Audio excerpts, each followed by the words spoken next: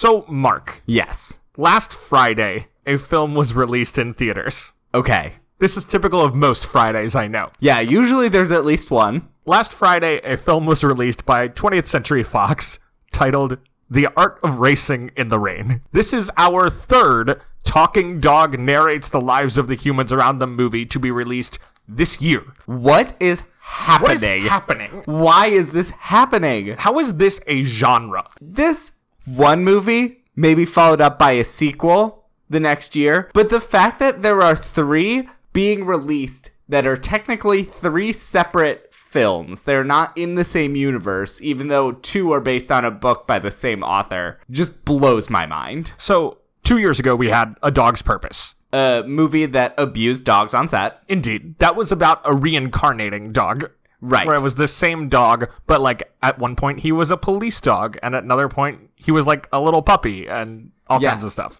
And the sequel to that one is A Dog's Journey. Or A Dog's Way Home. Or A Dog's Way Home. They appear to be the same movie. There's another one with a reincarnating dog. Yes. The Art of Racing in the Rain is only one dog. So in this one, Kevin Costner is the dog. I cannot speak to it extensively because I have seen the trailer and categorically refuse to watch all of these movies. I am not a dog person. These movies look way too just like, frankly, kind of manipulative. Yeah, they seem so falsely sentimental. There's a point at the end of this trailer where the Kevin Costner dog is thinking about how he hopes that, who is it, Amanda Seyfried? Amanda Seyfried will have a child that looks like him. Something. Which, frankly, would be a more interesting movie. Yeah, it's Kevin Costner as a golden retriever saying, it must be great to have the ability to grow a new, like, thing inside you. And dogs like, can do that. I know. I'm just like, what the is happening in this trailer? That's not a human exclusive thing. I guess it's a gender politics movie at the same time. I don't know, because it seems that the thing is the dad drives race cars. This is Milo Ventimiglia. And driving race cars is dangerous, so the dog is worried. Why do we keep making these movies? I don't know, because they keep making money. I guess people like dogs. You know how much money A Dog's Purpose made? How much? Too much, because they abuse dogs. It made $64 million. What was its budget? 22. So it basically tripled its budget in January. What the... I don't get it. A Dog's Journey opened on May 17th on a budget of NA. According to Box Office Mojo, its domestic total is $22 million, though. Yeah, so it seems like there's a real drop-off here. It seems that maybe you should have made one followed by a sequel, seen how the sequel does, instead of making three. Except, no, because they're made by different studios. That's true. They're all trying to milk the same cash cow. And the thing is, A Dog's Purpose and A Dog's Journey were made by Universal. In between, in January of this year, in the same slot, basically, that A Dog's Purpose came out, A Dog's Way Home makes $42 million. Oh my god, what is happening? So it may not be that audiences aren't here for more of these. It might just be that they aren't here for what appeared to be the same movie twice in 5 months. That's fair. But what's the difference between A Dog's Way Home and the other? Anyway, what is happening with these movies? I don't know. I hope they stop. I guess they don't really affect me. No, it's just so weird. It's a weird trend. Like I said, I don't understand how this has become a genre. Like, I hear a lot about the glut of superhero movies, which I think is a thing. It's an absolutely valid take. But I think we're sleeping on the growing boom in Talking Dog Narrates the Life of Human movies. And before we know it, we're going to be seeing the dog see you just exploding onto our screens. I think the real thing that's happening is the growing of false sentimental movies that are trying to manipulate you into feeling something without doing any real work. You're complaining about Fast and Furious Presents Hobbs and Shaw. Yeah, exactly. That movie that came out and we may have seen, just really working, trying to get you to cry, even though there's putting no work into why you should cry. Okay, full disclosure, I have not seen Hobbs and Shaw. Some of those Fast and Furious movies do real emotional work. I'm sure, especially the one where the guy... Where Paul Walker dies. I hear they handled that actually really beautifully in the series. But just because cars are crashing does not mean people also don't have hearts. Yeah, I want to watch one. I've never seen a Fast and Furious movie. They change dramatically. That's what I also hear, which is why I find it fascinating, the concept. The history of that franchise is bizarre. Yeah. In terms of like its actual internal continuity. Right. And the fact that I don't think they're in chronological order. No, they are not. Their naming conventions is the greatest thing that's ever happened to cinema, maybe. I will say, Too Fast, Too Furious is possibly the greatest sequel name of all time. It is. I don't know if it's been topped, except maybe Step Into the Electric Boogaloo. I mean, there is that. Excuse me, Break Into.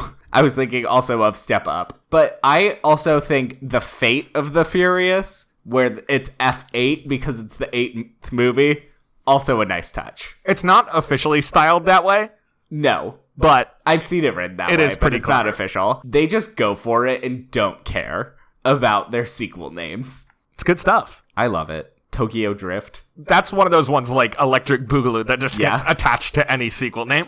One of my favorite memes was when people were doing the Fast and the Furious sequel names to other things. I think one was Toy Story, Two Toy, Two Story. I'm trying to remember the others. Anyway, we didn't see Hobbs and Shaw yet, but maybe we will, and maybe we'll recommend it. Anything else up ahead that you're particularly excited about here in the waning days of summer? August this month seems rough, so probably not. August historically is kind of a dumping ground for studios in the same way that like January or February often are in the winter. The theory is that audiences get kind of exhausted by blockbusters in May, June, and July, by awardsy family movies in November, December, and then aren't going to the theaters as much. So if you have something that is going to appeal to a smaller audience or something that you think is going to underperform, you dump it in January or in August, and then when your movie doesn't make any money, you can be like, oh, like,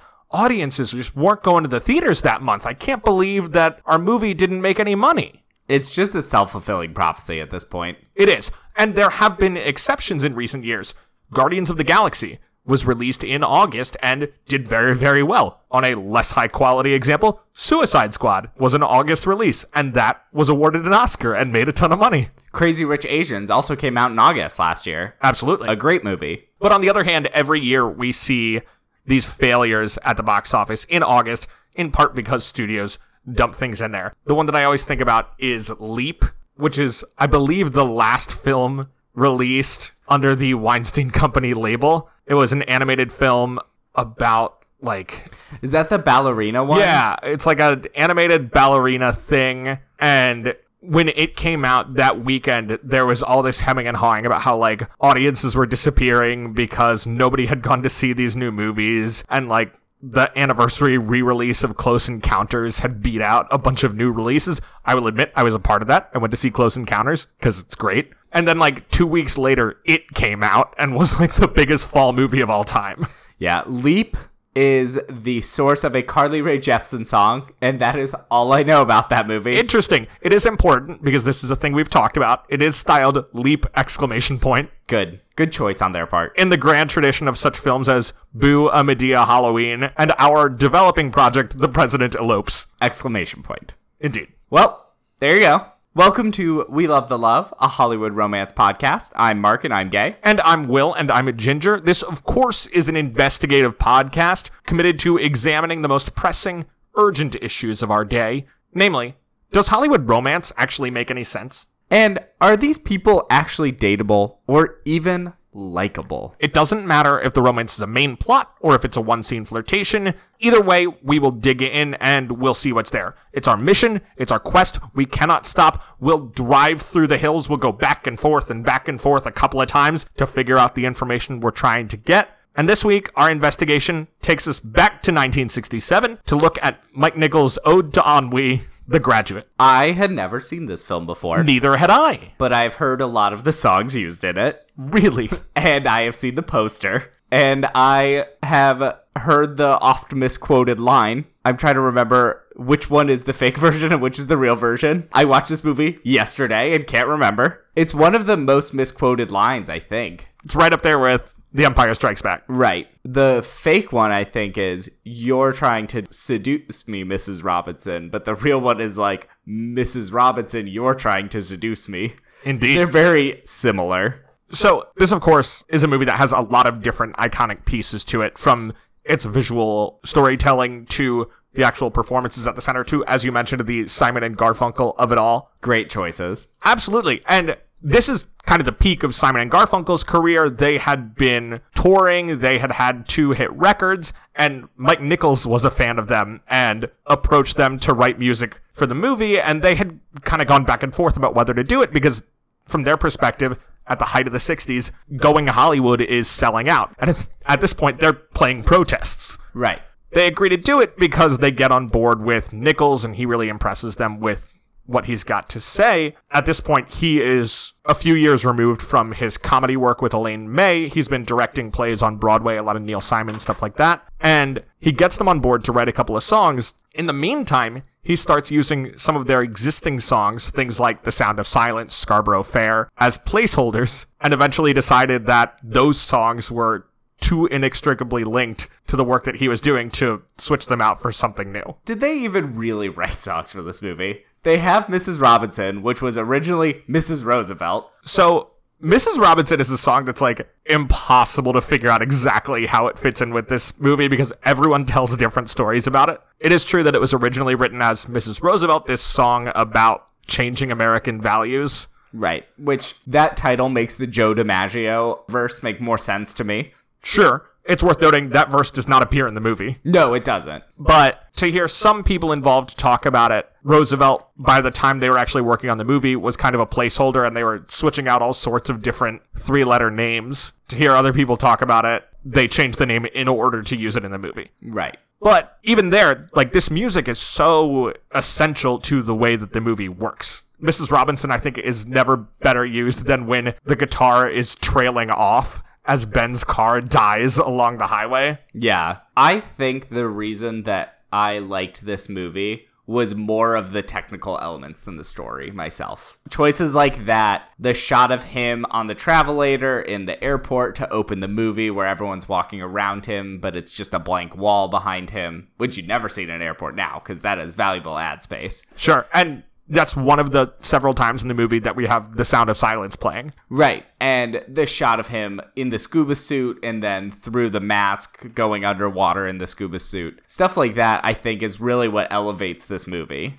Because, personally, to be honest, hot take, throwing it out early, Ben's annoying, and I don't care for him. But I think that's the point. I think he's a guy who is just so fundamentally adrift and doesn't know what to do with himself that he can't do anything but just exist there. I read this thing from Mike Nichols where he said, it's the story of a not particularly bright, not particularly remarkable, but worthy kid drowning among objects and things. He doesn't have the moral or intellectual resources to do what a large percentage of other kids like him do, to rebel, to march, to demonstrate, to turn on.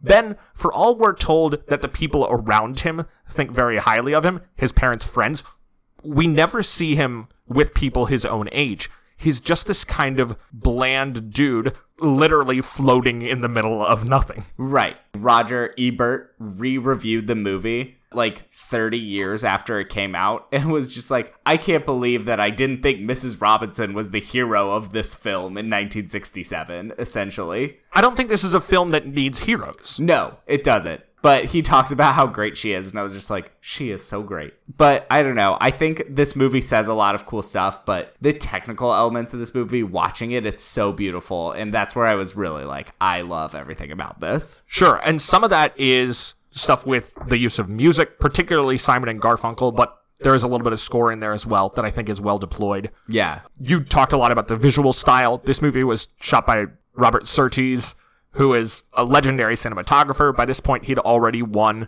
3 Oscars, including one for Ben-Hur.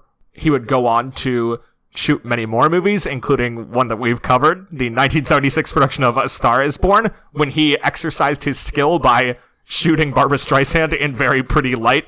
I wonder how much work he did on that movie, besides Barbra Streisand telling him where to shoot her from. I mean, that's all the movie asked for. I know. That was probably an easy paycheck for him. I don't know. I feel like that... But he also had to get yelled at by Barbra Streisand a lot. Everything we know about that production is that it was hell. That sounds like one of the worst production processes of any movie we've covered on this show. Oh, absolutely. But I really did enjoy this movie. It's so good. It's so good. And all of the performances are great. I think that this movie I have seen so much other stuff based off of it, referencing it, making fun of it, where it was one of those things where I went into it less. You never can tell how good the original is based off of the parodies. Have you ever seen the film Rumor Has It? I have heard of it, and I kind of want to now. I will watch just about anything. It takes a lot for me to turn a movie off. I could not finish Rumor Has It. You tried? Oh, yes. When? Like 6 months ago. Oh my god. I could not finish Rumor Has It. It sounds so awful. It is quite dreadful. The premise of the movie is that Jennifer Aniston figures out that her family is the family that The Graduate is based on, and she tracks down the movie's equivalent of Ben, who is now an adult, like, older man, played by Kevin Costner. So, this being The Graduate, it means Kevin Costner has slept with Aniston's mom and grandmother. And you know what happens in the movie? Jennifer Aniston breaks up with Mark Ruffalo, because it's that period, and starts hooking up with Kevin Costner. That's horrifying. Yes. That's absolutely horrifying. It's also quite bad. I can't imagine. What a weird idea for a movie.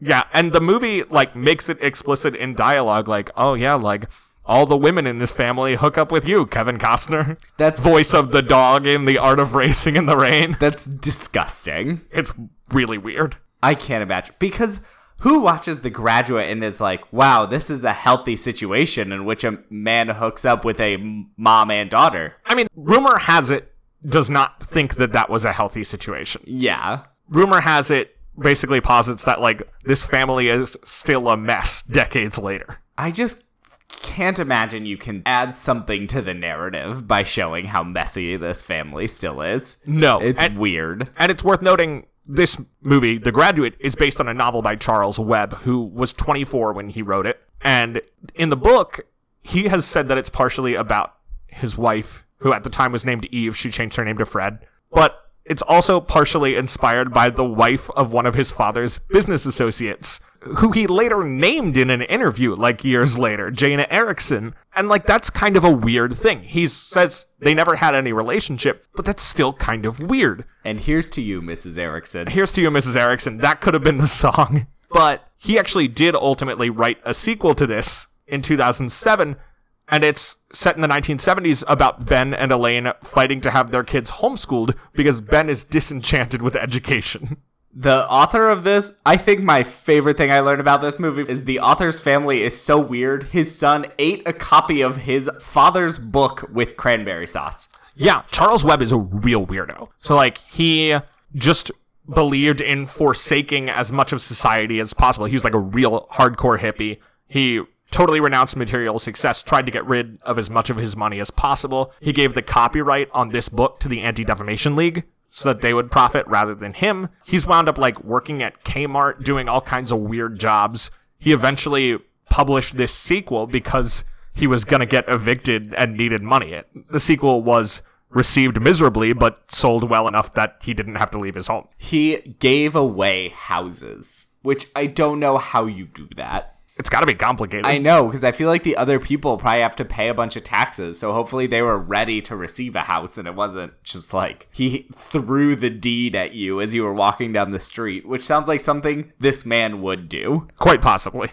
So, the book came out, and Lawrence Terman, who was a relatively green producer, read a review of it in the New York Times, and then decided to see if he could buy the rights. Nobody else was competing for them, so Terman bought up the rights, and started trying to get it made into a movie because he thought it sounded like a really good idea. He teams up with Mike Nichols, who, like I said, has been directing on Broadway at this point, and they start working to try to get this thing made, and they spend ages fighting to get the financing because at this point, Nichols is not known as a film director. The Graduate is only his second movie that he directed. The first one, also nominated for Best Picture, had not yet come out. That movie was Who's Afraid of Virginia Woolf? And it was the fact that he was getting that movie made and the caliber of the cast involved that they were able to leverage to get the financing to make The Graduate. And it seems that everyone wanted to be in this movie. Yeah, basically every major actor from the period has been linked in some way. Now, how close those people actually were to being involved varies depending on who you ask. Right. But this was very much a hot project, in part because, as much as some of Hollywood wasn't aware of him, in the acting world, Mike Nichols was a big name. Right. With his Broadway and his comedy, people like Joan Crawford were asking to audition for this role of Mrs. Robinson. Ava Gardner campaigned hard for it. Doris Day turned it down. Because she and her husband/manager thought it was scandalous. Fair. And I think the worst thing I read was Mike Nichols to all of these women was like, I want Mrs. Robinson to be played by a younger woman. And that's why Anne Bancroft, at 34, plays the role against Dustin Hoffman, who is 30 when this movie was filmed. I think he's 29, but yeah. Okay, still. It's about a 5 or 6 year age difference. And she has to be playing older because she has a 19, 20-year-old daughter. So Mike Nichols' response to that was, nobody's playing their age. I mean, even Catherine Ross is like 27 at this point. So he was like, look, we've got people playing all sorts of different directions. She was? Yeah. Wow, she looks young. Yeah, exactly. She's the old. I didn't look up her age. She was the only one I assumed was the right age. No, and so that was Nichols' defense. But it does seem particularly jarring with Anne Bancroft, who got involved herself in part because she was married to Mel Brooks, who had co-created the TV series Get Smart with Buck Henry, who was brought on to write the screenplay for this movie. So Nichols and Lawrence Terman were trying to get the movie made, and they first brought on the screenwriter Calder Willingham to write an adaptation, but Willingham hated the book. And so he wrote this really obnoxious version of the screenplay, like openly hating everybody involved, and also a much, much raunchier version of it, and was like, I hate this book, but here's what I got. And Nichols was like, yeah, I hate your screenplay. We're bringing someone else on. So most of the movie we got was written by Buck Henry, but in WGA negotiations for credit, Willingham still got a screenwriting credit. Anne Bancroft and Mel Brooks was such couple goals. They were so cute. It's pretty cool. Another great showbiz couple associated with this movie, Catherine Ross is married to Sam Elliott. I saw that and I died. Can you imagine being married to Sam Elliott? I could only wish for something so amazing. Imagine waking up and the first thing you hear in the morning is Sam Elliott's drawl. Morning, Catherine.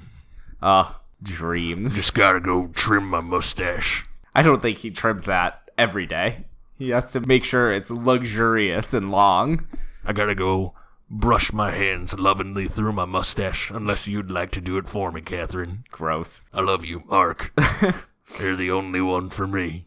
Sam Elliott plays one of Jane Fonda's love interests on Grace and Frankie. Excellent. If you needed any motivation to watch that show. So also in our cast, one of the big surprising things is the presence of Dustin Hoffman in his film debut. I can't believe this is his first movie. Yeah, he's, as you said, almost 30 and had kind of locked in doing stage work and was very much at a place where he kind of accepted, all right, I'm a stage actor, I'm good with that. And Nichols flew him out to Los Angeles to do a screen test, which Hoffman very much felt did terribly. He felt super uncomfortable doing it. He felt uncomfortable with the screenplay in terms of how he fit into it. He's like, this is not a role for someone who looks like me. The book called for someone who was like tall and blonde and muscular, what Hoffman later called a walking surfboard. There's a lot of those people in the movie. Right, which makes Hoffman stand out even more. And apparently the actual screen test was like super awkward, where he wasn't really being able to engage with Catherine Ross, which Nichols actually liked. He enjoyed the uncertainty of that, and that's how Hoffman ultimately winds up getting the part. And he's really good, but boy, were the reviews anti-Semitic. Yes. The stuff people were writing about him, they were basically just like, wow, this man has a big nose and is too Jewish looking. Right. But what happens instead is Hoffman becomes the forerunner in a way of the like Jewish romantic leads that we get first in Woody Allen movies, later in like Judd Apatow, things like that. Right. There's definitely a line that you can draw to him through like Woody Allen, Adam Sandler, Seth Rogen. The funny Jewish male lead becomes kind of a more prominent thing, but at the time he was like the first or one of the first Jewish male leads. Or at least openly so. He's a guy who didn't change his name to get into show business. Right. I'm sure that there are a lot of Jewish people working in Hollywood before then, but they weren't as out front with it. Jewish stars of the 30s and 40s anglicized their names, typically. Well, so did everyone. Yes. My favorite is Lucy LeSueur, who became Joan Crawford, because her name just sounded too much like sewer. It is worth noting also in that screen test with Catherine Ross that Dustin Hoffman, feeling uncertain and perceiving on his part that Catherine Ross was as well, tried to relax them both by pinching her in the behind, which is not cool. No, not at all. Catherine Ross immediately turned around and told him to never do it again. Good for her. Yeah. That is a bold move. She is really good in this movie. She's great. She doesn't have too many lines, but her acting is so strong. We get to see a lot in that performance. And she gets a nomination for it, even though it's a big role in the movie, but there's not a ton of dialogue as part of it. Sure. This movie was very well received when it came out. It got a number of Oscar nominations, including Best Picture, Best Actor for Dustin Hoffman, Best Actress for Anne Bancroft, as you said, Supporting Actress for Catherine Ross, as well as Adapted Screenplay and Cinematography, and Mike Nichols won for Best Director, which is certainly hard to argue with. Definitely. In most of its other categories, it got beat out by either In the Heat of the Night or Guess Who's Coming to Dinner, which we talked about a few months ago. Big year for movies. Big year for movies. Because this is also the year Bonnie and Clyde came out, which, while it wasn't as awarded, still was very influential in how movies were made. Sure. Warren Beatty and Faye Dunaway were both people who were in the mix for this movie and took themselves out in order to do Bonnie and Clyde. Gina Hackman, actually, who was also in Bonnie and Clyde, was originally cast as Mr. Robinson, but was fired during rehearsals. He was fired? During rehearsals. This movie had 3 weeks of rehearsals on like a taped out set. Very much like a theatrical production. Yeah, that's crazy. Have you watched Bonnie and Clyde? I have not. They are so hot in that movie. I mean, that's kind of the premise, right? That what is if the people premise. are hot? Yeah, and it's like, the premise of that movie is, what if these two hot people died? And it works. Sure. As we said, this movie, in addition to being a hit at the Oscars, was also a huge financial success. Shockingly so. Yeah. It grossed, in 1967, $105 million against its $3 million budget. Good God. On the adjusted for inflation list of the biggest movies of all time, The Graduate ranks 23rd, which is astonishing when you consider the movie that it is. People were thinking it was going to beat Gone with the Wind at the time. Sure, it was because so it just big. kept growing. It just kept growing, and people kept going back to see it again and again. There are articles that you can find from places like The New Yorker and The New York Times trying to figure out, like, what is it that we love about this movie that everyone keeps going back to see it and is bragging about how much they've seen it. It is fascinating. This is a movie that I could see doing well, but the fact that it's 23rd is just shocking. Yeah. It is a $3 million budget movie, which at the time is a lot. Right, but today you would see this movie like maybe premiere at Sundance and like Fox Searchlight releases it in September. Yeah. And it does like a tidy 21 if it has a good run. Right. But movies have changed, to say the least. Indeed. This was a Christmas release. It came out December 22nd. What a fun, wholesome family trip to the movies. Yeah. This would be kind of a weird movie to watch with your parents in 1967. It'd be kind of a weird movie to watch with your parents at any time. Yeah. I mean, the thing is, it's not very explicit, which I like about it. I think that's really important to it. Yeah. It's not about the sex. No, it's not about sex at all. For a movie about sex, it is not about sex. There are no real shots of them even in the same bed. There are some.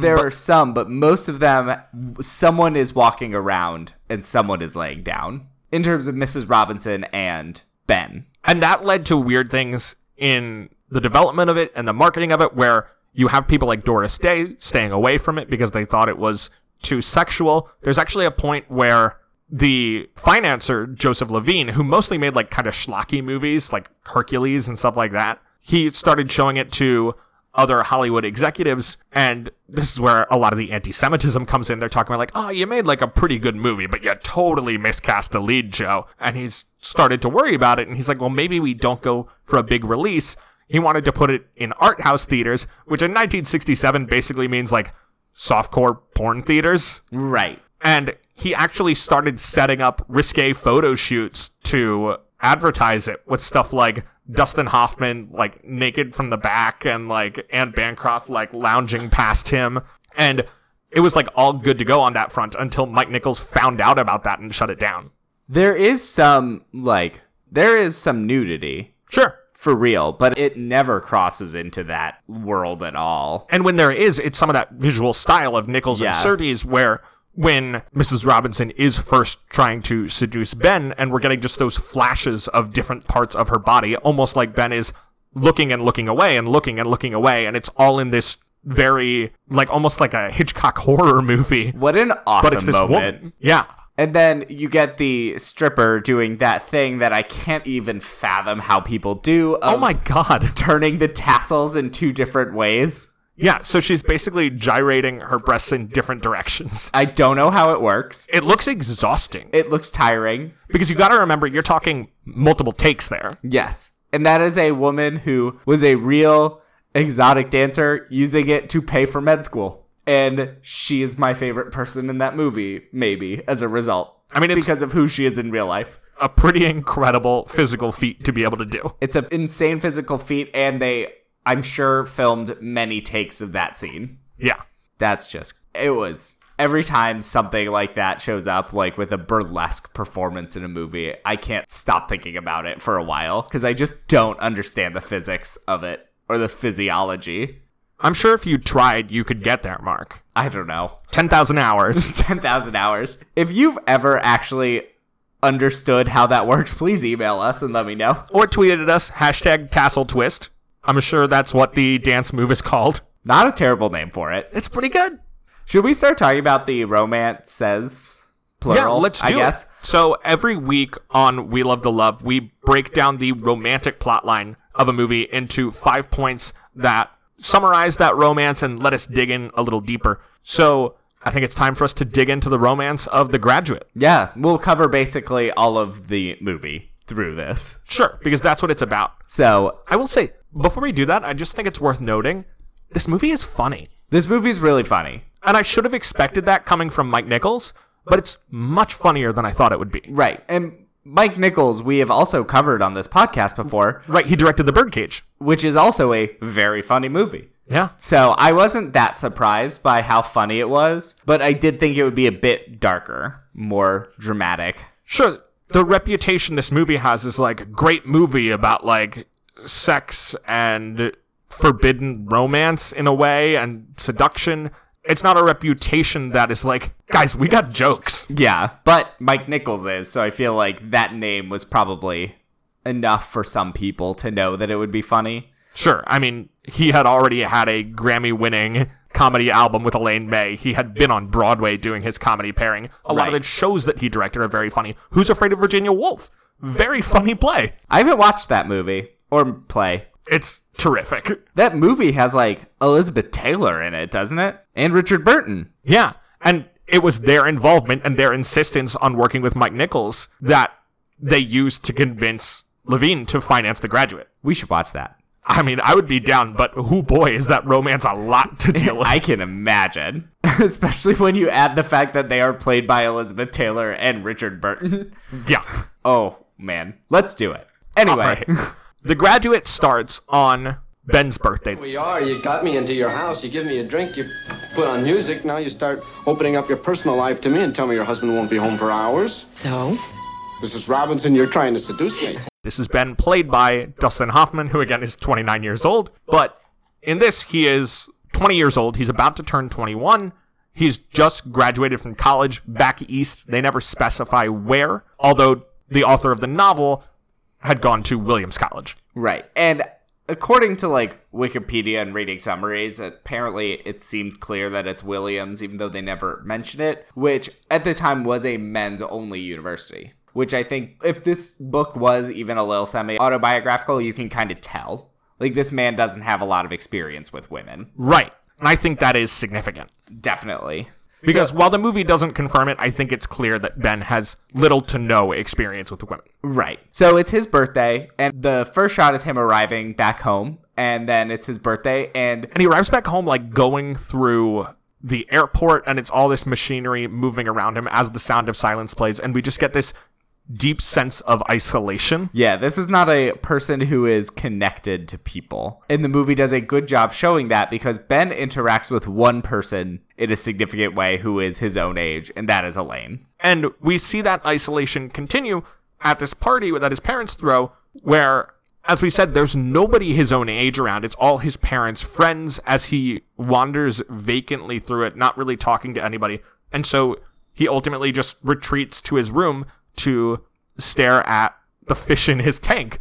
Fish being a very solitary creature that kind of just float around through things without interacting much. Especially when you have a fish tank at home. You know, fish in the wild, you can get schools and some social fish, but or they're going to seek out food. Right, but they'll have some kind of purpose. In a tank at your house, they're very just floating, doing nothing, and that's very much who he is. Right, we see him later literally floating around in a pool. In a scene that reminded me a lot of the B-movie. I'm assuming that this movie is riffing on B-movie. Yeah, I'm definitely sure it goes that way. Because there was that scene where Barry Benson couldn't decide what kind of job he wanted. There had been that whole thing at the beginning of the B-movie about how they live for like 2 days, but then that doesn't matter anymore. And then Barry Benson is just like on that raft in the pool of honey. Honey is also their money and also their food, but it's also the thing that they swim in. I didn't... How did you remember that connection? I immediately thought of it. I didn't think of that at all. I did not realize that B-Movie was riffing on this film with that scene, but now that you pointed out, it is insane to me that they did that. I don't think you understand how often I argue with my students about DreamWorks movies.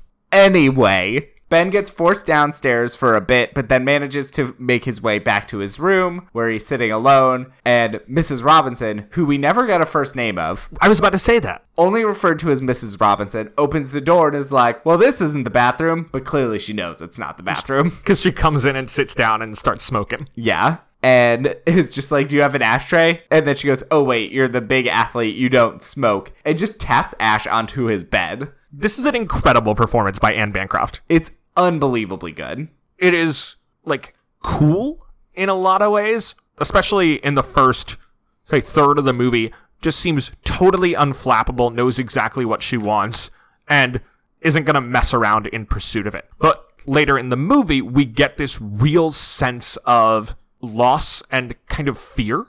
Yeah, that runs underneath it. This is a woman who struggles with alcoholism, is in an unhappy marriage, and is looking for any way to re-exert control over something. And I think, at least to me, what I took away is this woman is just looking for something to feel in control of. And in this case, it's this young man who is clearly unversed in the ways of the world, to say the least, where she's just like, I'm just gonna take charge of the situation. So she asks Ben if the thing that's bothering him is a girl, and he's like, what? I don't know what you're talking about. And in response, she asks him to drive her home. She's like, my husband left. I need a ride. Drive me. And it's never an option. He tries to say no, but eventually he tries to say no to a lot of what she says, but she always manages to convince him, except for one crucial point, which is point 3.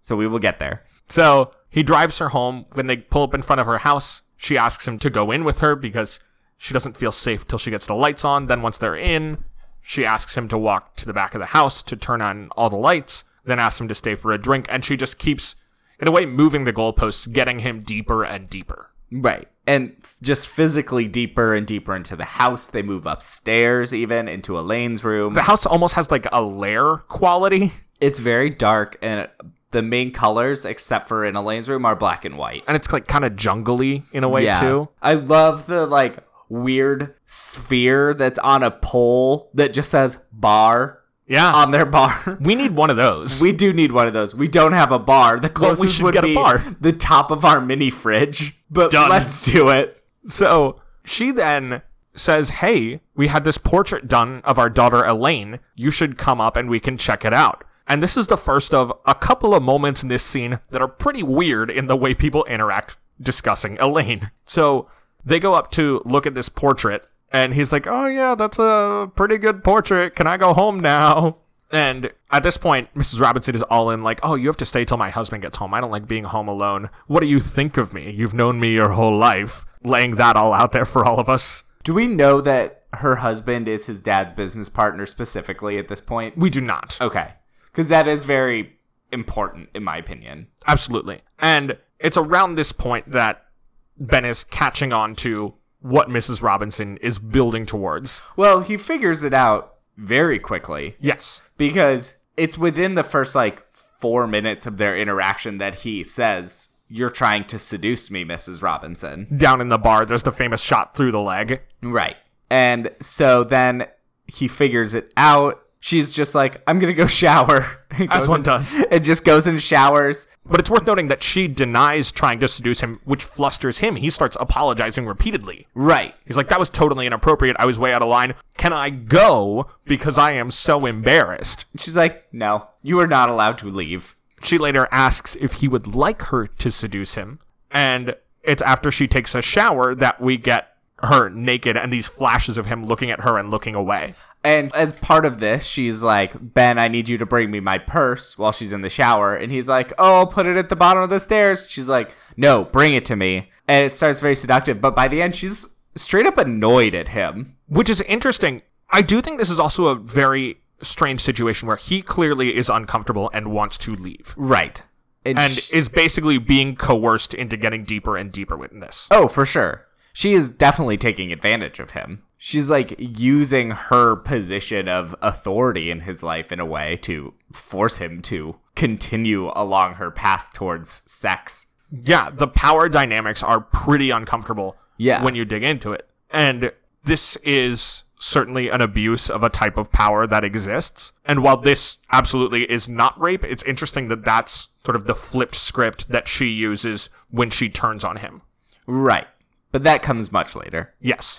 As for now, we get the whole naked shot thing, but then Mr. Robinson, who we also don't get a first name of, comes home, and Ben is very flustered. He's very flustered. Meanwhile, Mr. Robinson is super happy to see him, super congratulatory, "Hey, nicely done. What are you planning on doing with yourself?" Yeah. And Ben's like, "I have no idea. I don't know what kind of job I would want to do. I haven't applied to graduate school. I have zero plans." And Mr. Robinson is like, "That's great. I think of you as a son, and what I want you to do as my son is just have a bunch of fun. Sow your oats, go out with a ton of girls. You know what? My daughter's coming home in a couple weeks. Go out with her," which feels weird. It's weird to go from the sow your wild oats directly to "you should date my daughter," but these are people where it would make sense for the parents to want to push them together. So I buy that. It's just weird to go from basically go have your fun, be promiscuous, but also my daughter is available. It does feel kind of like the inversion of the super overprotective father kind of notion that we saw in something like Crazy Stupid Love. Right. But this eventually allows Ben to escape, and he drives home. Yeah. Now, before we actually get to point 2, we do have the scuba scene. Was there anything else you wanted to say about that? What is that giant pole? It's a harpoon gun. Why does he have that? Because he's surrounded by things that are effectively meaningless in his life. His dad bought the scuba suit, thought the harpoon gun was cool, and bought it. And in making Ben model this thing, because Ben is an object to his parents as well, He is. have the cool thing along with it. It's interesting because I think Ben sees himself as an object to his parents, but I don't know if his parents are bad parents. They're not the best parents. They're not the best because they don't actually listen to what he wants, but they are parents that are very proud of their son and provided him with a good education. And do have valid concerns about the fact that he seems to be totally aimless. Right. And They're happy to put up with him moping around for a couple of weeks, but then are like, what's the plan here? Right. And then they're very excited when he is planning on settling down with a girl. And then are very concerned when they realize that he has made these plans without talking to said girl. Right. And so I see from Ben's position how this, and why the movie does then portray it this way, how this would come across as, objectifying your son and he's only something to show off to your friends, and you do get that vibe. But at the same time, it's interesting because I don't think the movie thinks that these are awful people, which is a cool touch. This movie gets framed a lot and got framed a lot when it came out as being a movie about the generation gap. And I think that's something that people like Ebert in their reassessment were like, well, this shows that this generation is stupid. What were we talking about? I don't think it's a movie about the generation gap. I don't think it is either. I think it's a movie about, like I said at the beginning, it's about ennui. It's about this sense of disconnectedness and, in a way, futility. And what we get at the end is that Ben, for a moment, thinks that he is triumphing over that, and then discovers, like, life isn't a movie, and you have to figure out what comes next, and he still has no idea. Right, and that all happens with just facial expression. And it's amazing. It's such a cool scene. But you're right, watching this, I didn't really think of it as a generation gap. And I think the fact that it is 1967 into 1968, which is the summer of love, everything is going to get framed that way. This is when Vietnam protests are starting to happen in full force. Everything is changing in the country, honestly. So I understand why it gets painted with that brush, but I don't see it being made that way. So this takes us to point number 2. I'll be up in 5 minutes. Oh, goodbye then. Benjamin, Yes. isn't there something you want to tell me? Tell you? Yes. Well, I want you to know how much I appreciate this. Really. The number. What? The room number, Benjamin. I think you ought to tell me that. After the scuba session, when his dad makes him dive into the pool, Ben calls up Mrs. Robinson and is like, yo, I want to buy you a drink at a hotel. And so he goes to the Taft Hotel, and he is the most awkward person on the planet there. It's horrifying. It's very funny. He's like peering over the walls of the clerk's desk, and the guy turns around and goes, oh, are you here for an affair? As in Like a party. a party, and he goes to a wedding and then is just like pretending to try and get it and then immediately gives up and leaves. Because he's not particularly charming. He's not particularly clever. No. He's just there. Yeah. And so eventually she comes, they have a drink at the hotel. Which is still very awkward. Yeah, and she's like, you haven't gotten a room yet, you idiot. And so he uses a fake name to rent a room, and then He calls her up on the phone and it's like, cool, so I rented a room. And she's like, great. What's the number? yeah, he forgets to give her the room number, but eventually they get there, and it is the most awkward sex scene. My favorite moment of it, and just the perfect distillation of the fact that he has no concept of how to interact with women, we know socially, but also clearly romantically, is when he goes to kiss her. And it's the most, like, not aggressive in terms of, like, dominating, just, like, aggressive in terms of suddenness and force. Right. Just, like, basically bangs his head into hers. And there's no movement, but the best part is she has just taken a drag from a cigarette, and he, like, smashes his face against her. There's no movement. There's no, like, mouths opening or anything. And then he pulls back, and she just slowly exhales the smoke that she's just been holding in her lungs, which is probably burning a little bit, and just blows it out. It's so cool. And awkward and hilarious. And so we've been talking about Ben as an object, and it's worth noting that Mrs. Robinson's interest here is not like, here's this exciting young man that I want to spend time with. It's like, here's a dude that I can use for sex. Like, after that, she Manipulate. just starts undressing and is like, come on, like, what are we doing here? Yeah. Take your clothes off. He is super uncomfortable. He starts banging his head against the wall like he's Charlie Brown having lost a baseball game. And is like, look, yeah, you're the most attractive of my parents' friends, but could we, like, go to a movie or something like that? Funniest. That's one of my favorite lines in this movie is, yes, you are the most attractive of my parents' friends. Well, sure, everyone ranks their parents' friends by attractiveness. This is a thing. Yeah, of course. Everyone has that note in their phone. Yeah. And then we go into this montage, cutting back and forth between him continuing this affair with Mrs. Robinson, having sex with her, meeting her up at the hotel, but also continuing to be totally disconnected in his own life, mostly sitting on his raft on the pool like Barry B. Benson and just not really doing anything. As he says, it's just comfortable to drift here. There's a lot of cool shots where it doesn't cut. It's like you follow his face in the shot and it transitions flawlessly from the hotel room to the pool and back with him. Like, it'll cut from him laying on the raft to him being in the bed in the hotel room. It's such a cool montage. It's very well done. It's one of my favorite montages that we've ever watched. This is a 4 out of 4 on our Montauk scale. Yeah. Of course, the 4 was chosen for the number of montages in Shrek. Yes, I'd forgotten about that. So the montage kind of ends with Ben turning on the light in their bed in the Taft Hotel, being like, look, can we have a conversation before we sex each other this time? Right. And it's a bad conversation. He's like, look, I just want to, like, get to know you, maybe. Like, we've been banging each other for a while. And she's like, we have nothing to talk about. We are here for each other's bodies. And he starts asking about her relationship with her husband and learns that they are not close romantically at all. They sleep in separate bedrooms. They got married because She got pregnant when they were both pretty young. She dropped out of school and has just kind of been leading this bummed out, disconnected life herself, where what has been presented as this steely remove is instead very much a mask to cover up how disappointed she is with her own life. Yeah, this is a very unhappy woman. And we've already talked about how she's an alcoholic and uses that to get through. Right. And he makes fun of her for all this. Well, especially when, at this point, once again, Elaine is going to be coming back into town. The last time she came to town, Ben did not contact her, did not ask her out. And now this time, his parents have been hitting him hard. Like, you should ask this girl out. It's rude of you not to.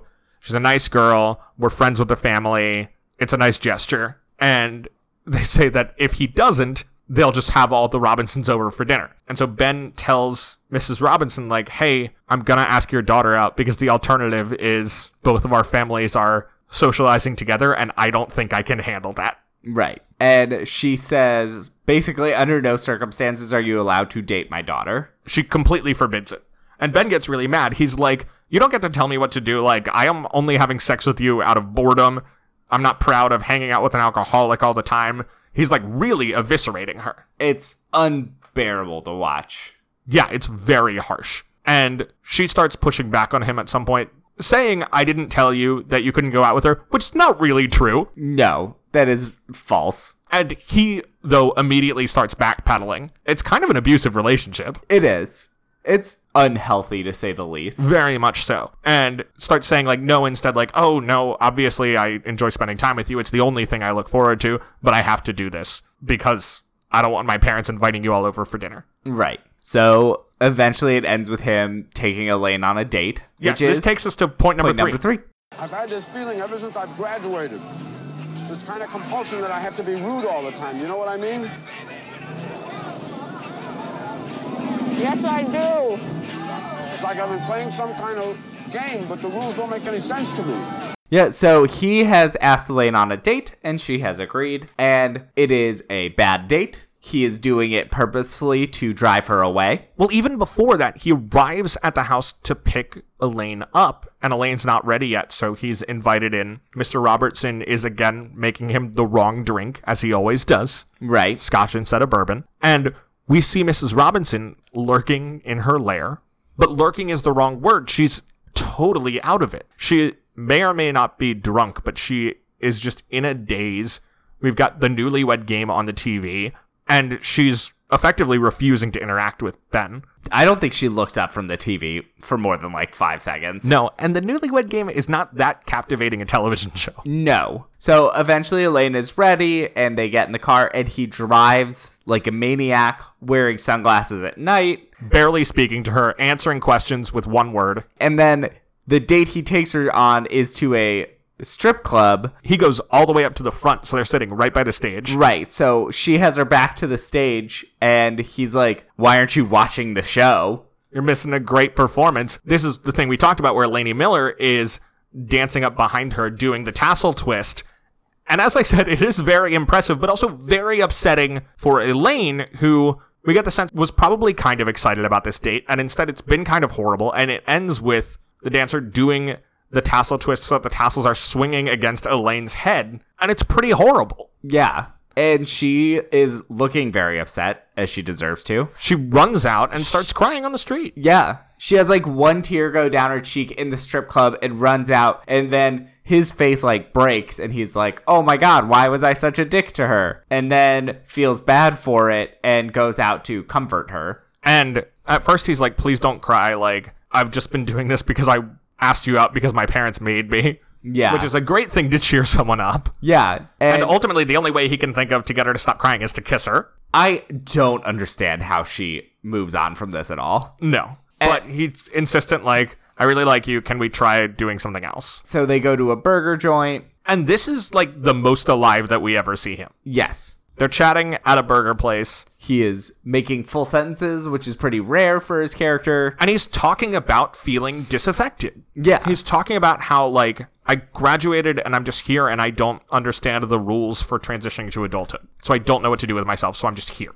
And he realizes that, wow, spending time with someone your own age and not only 60-year-olds is a good thing. but also spending time with someone who is interested in you as a person, That too. which we haven't really seen in any of his relationships so far. Right, which is because they're coming at it in a certain way, they're coming at it as equals, which is new for him. He's not dealing with people who are in a position of power over him, like his parents or Mrs. Robinson. So they have a great time. They're driving around. They eventually make their way to the Taft because he takes her home and is like, you know what? It's not so late. Like, we could drive around some more. Maybe we could go to a bar. And she's like, oh, I think the Taft has a bar. So everyone at the hotel knows him. By his fake name. Multiple fake names. And she eventually kind of pieces it together and is like, oh, you're having an affair with a married woman. And he's like, yeah, but it's over. Which it is not. There's been no official end. Sure, we haven't seen a scene where they, like, stop having sex with each other. Yeah. But I do kind of understand the scene where he goes to pick up Elaine and Mrs. Robinson wanting not even to engage with him as having an understanding that they are through. I think that he has decided that it is over, so I believe that, but I just mean, like, I don't know if he has officially told Mrs. Robinson that it's over. I don't think they had a conversation, but I think she knows that him asking Elaine out is ending it because she has said, like, that'll be it. Right. I don't think they need to, like, have a heart-to-heart. No. So then after they talk about that, he drives her home. And agree to go on a date the next day. Yeah. And so the next day, he drives over and it's raining and Mrs. Robinson just runs into his car soaking wet. And it's like, don't you dare go out with her. Yeah. It's like, I forbid this from happening. If you go out with her, I will tell them everything. And so he wants to continue going out with her, so he wants to tell Elaine what happened from his side first. So he goes into the house to tell her, and Elaine, he's like, yo, that older married woman that I told you I was sleeping with, about that.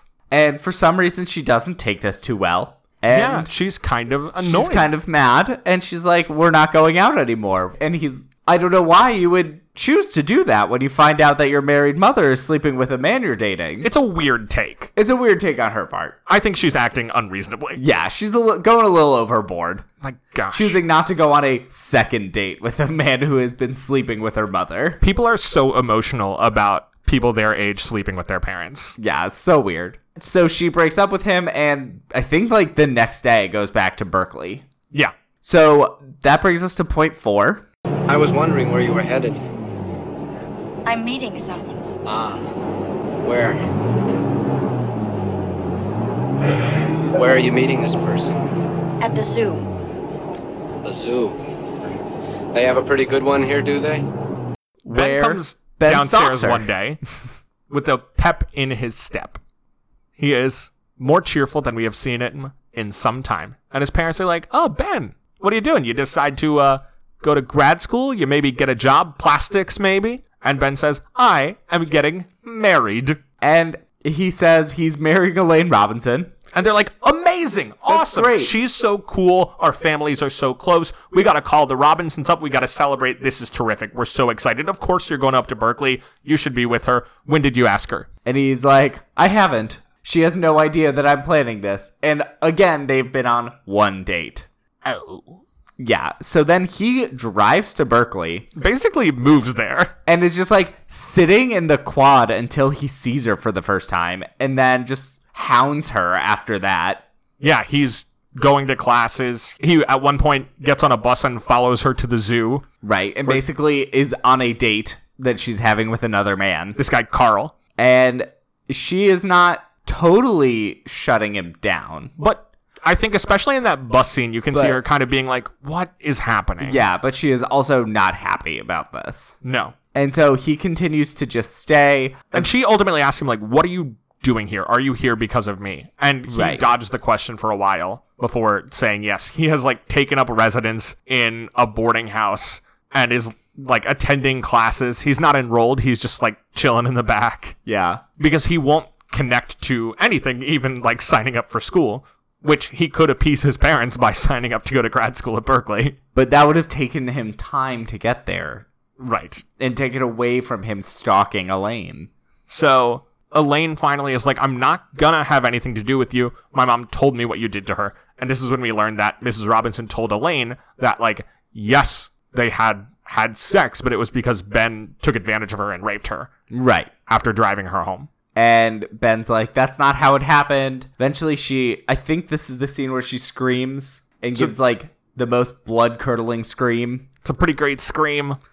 And he gets kicked out of the boarding house. He kind of gets kicked out repeatedly, but it never sticks. Yeah, so this is the first time he basically gets kicked out of the boarding house because all the men there are like, this woman is screaming like she's being murdered.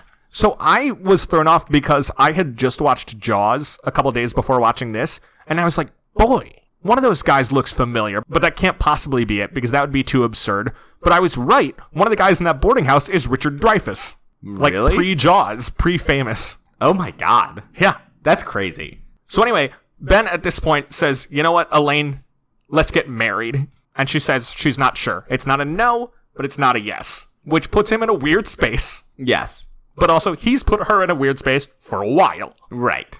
We learned that she had previously said that she might marry this dude Carl from the zoo, who on paper seems like a pretty good guy. He's a hottie, he's handsome, he's a med student. Yeah. I think he's not a good guy. No. When we meet his friends, the way they talk about him suggests that he is a pretty bad guy. Yeah, they're basically like, oh, the only reason he'd be getting married is because he's knocked her up. That's the only possible reason this would happen, because Carl just loves hooking up with as many ladies as possible. He's the 'Cause he makeout king. Clearly doesn't respect women. Yeah, he is the makeout king. Anyway, they have this like weird flirtationship for a while where they keep meeting up. He, of course, has nothing else to do but hang out with her, so he'll like walk her to class and then wait outside that class to continue the conversation when she gets out. Right. And it seems like every interaction they have ends with like, so hey, are you going to marry me? And she's like, maybe? And I will say, on Ben's behalf, and like I said, I think Ben is a very creepy dude for having gone to Berkeley and stalked her like this. There is a finite amount of time that you get to answer that question with maybe. Right. That is true. But I think it's around this time that Mr. Robinson shows up. Yeah, Ben comes home, and old Mr. Robinson is sitting on his bed. And he is pissed because he has learned about the affair. yeah, he is unhappy. Believe it or not, another person, frankly, overreacting to all of this. How dare he? So he like yells at Benjamin and is like threatening to call the cops on him. He's like, if you ever contact my daughter, I will have you arrested. Right. Ben is like, look, it wasn't an emotional thing. Our sex was like shaking hands. Don't worry about it. And Mr. Robinson's like, well, screw you, man. Yeah. That makes it worse, baby. Also, I'm definitely not shaking your hand. Right. And so this time he actually is kicked out of the boarding house. And he goes home because he has nowhere else to be. But on his way, he tries to go see Elaine in her dorm, and Elaine is already gone. And her roommate, played by Elaine May, Which is a fun touch. comes down to give Ben a note, and the note is like, we can't see each other, also I'm getting married. Yeah. And so this begins his mad dash to find the wedding. Which is our point number 5. Well, you see, the doctor is at his son's wedding, but I'm sure it's over by now. He should be checking in any moment. Listen to me. I'm Dr. Smith's brother, Reverend Smith, and I'm supposed to perform the ceremony. I just got in from Portland, and I've forgotten what church, you see? Oh, well, I'm not sure, but you might try the First Presbyterian. That's on Allen Street. Thank you. The whole dash is scored to Mrs. Robinson, which is, as we said earlier, a really fun use of this song. Right. That sort of like chugging do do do do do do do do becomes the sound of him going around. Right. And so what basically happens is he is in Berkeley and figures it out, and then he has to drive to Santa Barbara. The geography of this is wild. No, because he goes home. Remember, because he goes to the Robinsons' house to try to find Elaine there. Oh, right. And that's when he busts in. Mrs. Robinson sees him. She goes, just one moment. She dials a number on the phone and is like, yeah, police, someone's broken into my house. So, Ben, what is it you wanted? And then it's like, is he armed? Hold on, let me ask. Are you armed? And so Ben is like, I'm here for Elaine. And Mrs. Robinson says, you will never see Elaine again. He runs away. He's escaped the cops. So now he drives back to Berkeley. Right. To find Carl's friends to figure out where the wedding is. Carl's friends are able to give him the town. So he drives down there. At this point, his car dies and he just runs to the best guest that he has for the church. Right. And he does manage to find them. All the doors are locked except for a side door that goes up to the balcony. So he makes his way up there, and you get him screaming, Elaine! mean? And banging on the glass. Yeah, because the choir loft is set off by glass, so he's banging on the glass to try to get the attention, but he's too late. They've already officially gotten married, which is a difference from the novel. In the novel, he manages to stop the wedding before it properly happens. And it's a difference from most movies. Right. It's a huge difference from, of course, Shrek, which I'm assuming this is riffing on in terms of interrupting a wedding. Yeah, that's a pretty rare thing to happen in movies. Mike Nichols is mostly drawing on DreamWorks movies. Yeah. So Mike Nichols must be referencing stuff. He's a big fan of 2001, the year. Yeah. In the year 1967. As well as the Space Odyssey. I mean, he probably would be. Yeah, that movie hasn't come out yet. Most of us are. So he's banging, and after they've officially gotten married, church-wise at least, Elaine hears, turns around, and screams his name and starts fighting to get out of the church. After a shot that's reminiscent of the shot of him in the scuba suit, where he's walking around and everyone's talking at him, but all he and thus we hear is the breathing in the, breathing of the scuba. Literally the sound of existence. Right. And then in this shot, you get Elaine getting yelled at by everyone around her, and we hear nothing except just music and a rushing sound of her making this decision. It takes a while, and then eventually she yells out Ben and tries to get to him. Manages to meet up with him. At this point, Ben seizes the processional cross.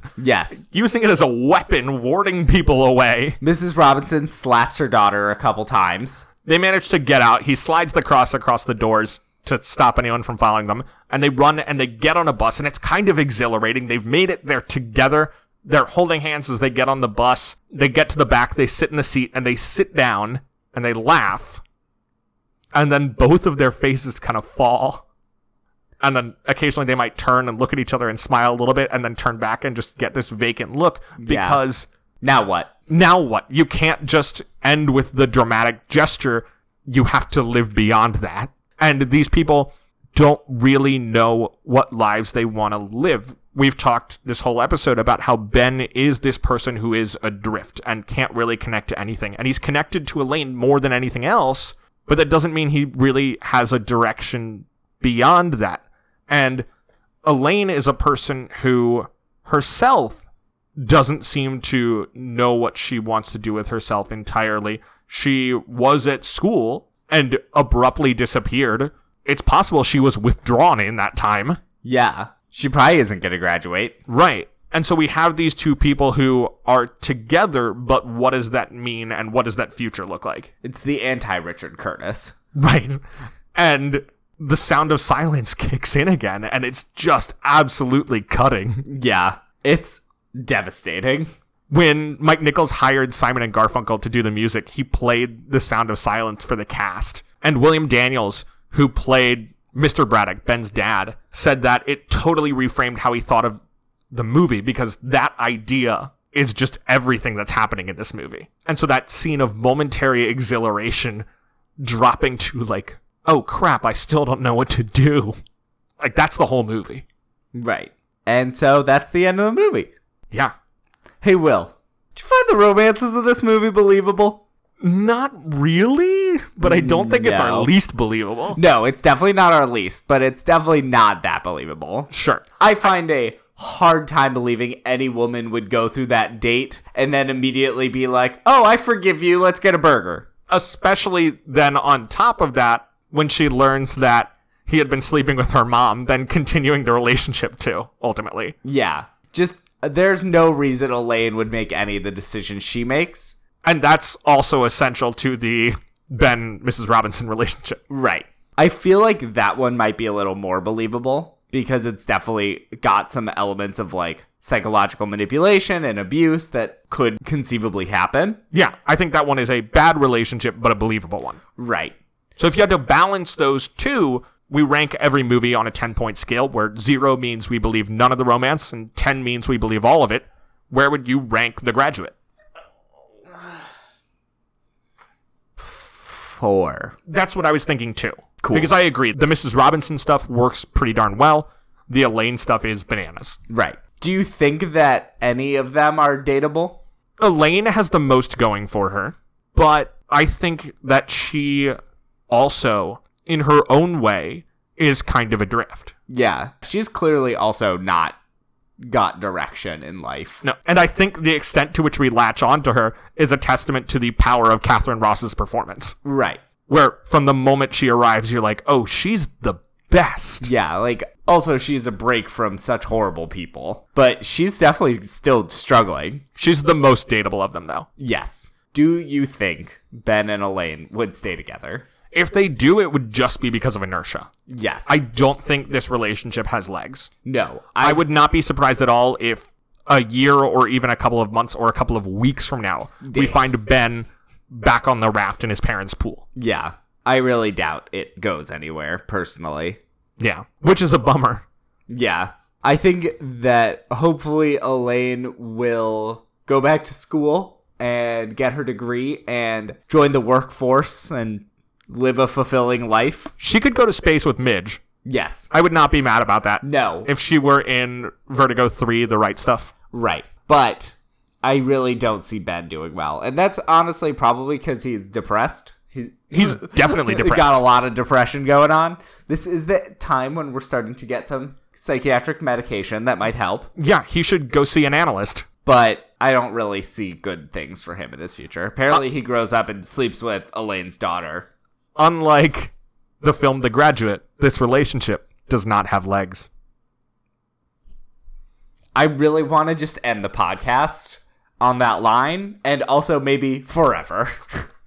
So, if you did have to pick one person in this movie to date, who would it be? Because it's not an easy thing to do. No, I was trying to think about it, and there are no good people in this movie. I think there are some fun people on the periphery of this movie. Yeah, maybe the hotel clerk. That's what I was going to say. And that shows the extent to which... It's like him or Elaine May. Or some of the cool teens with their loud music eating burgers, because they look like they know how to live life. I am very pro-burger. So maybe one of them, but I think the hotel clerk is my favorite. The hotel clerk seems like a fun guy. I feel like he's got jokes. Yeah. Now, many of the films we have covered on this show have been turned into musicals. No.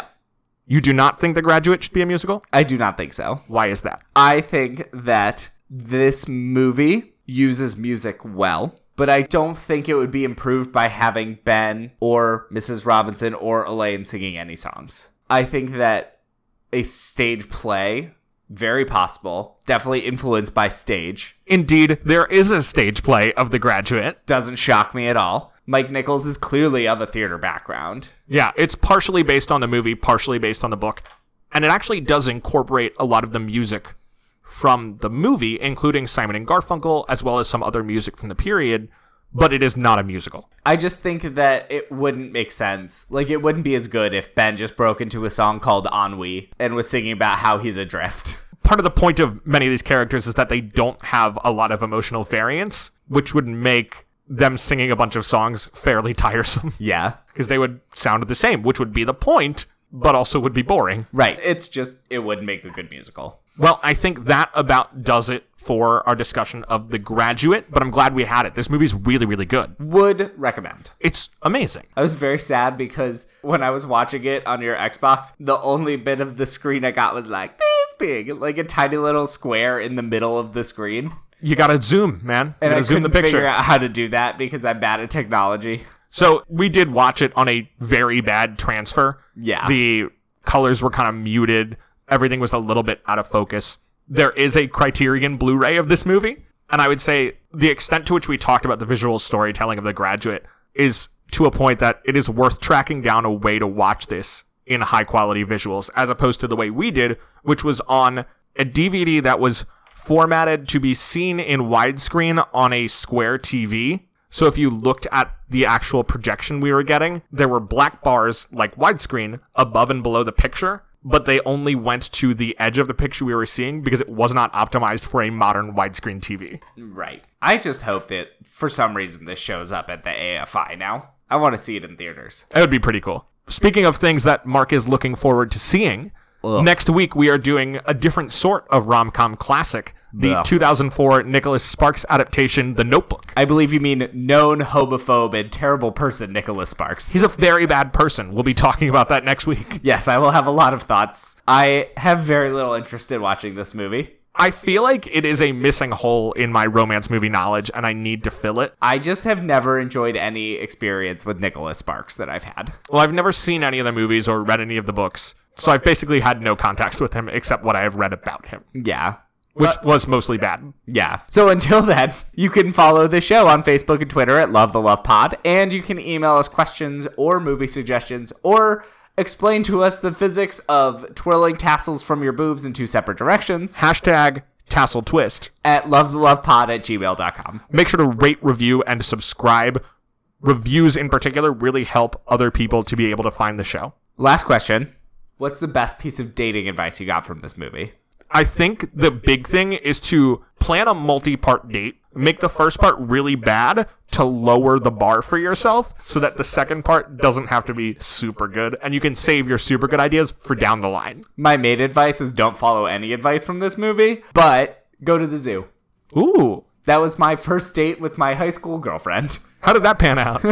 So good. We did date for a year. Until next time, you are... I'm gay. And I'm a ginger. So between the two of us, we know everything there is to know about romance. Bye.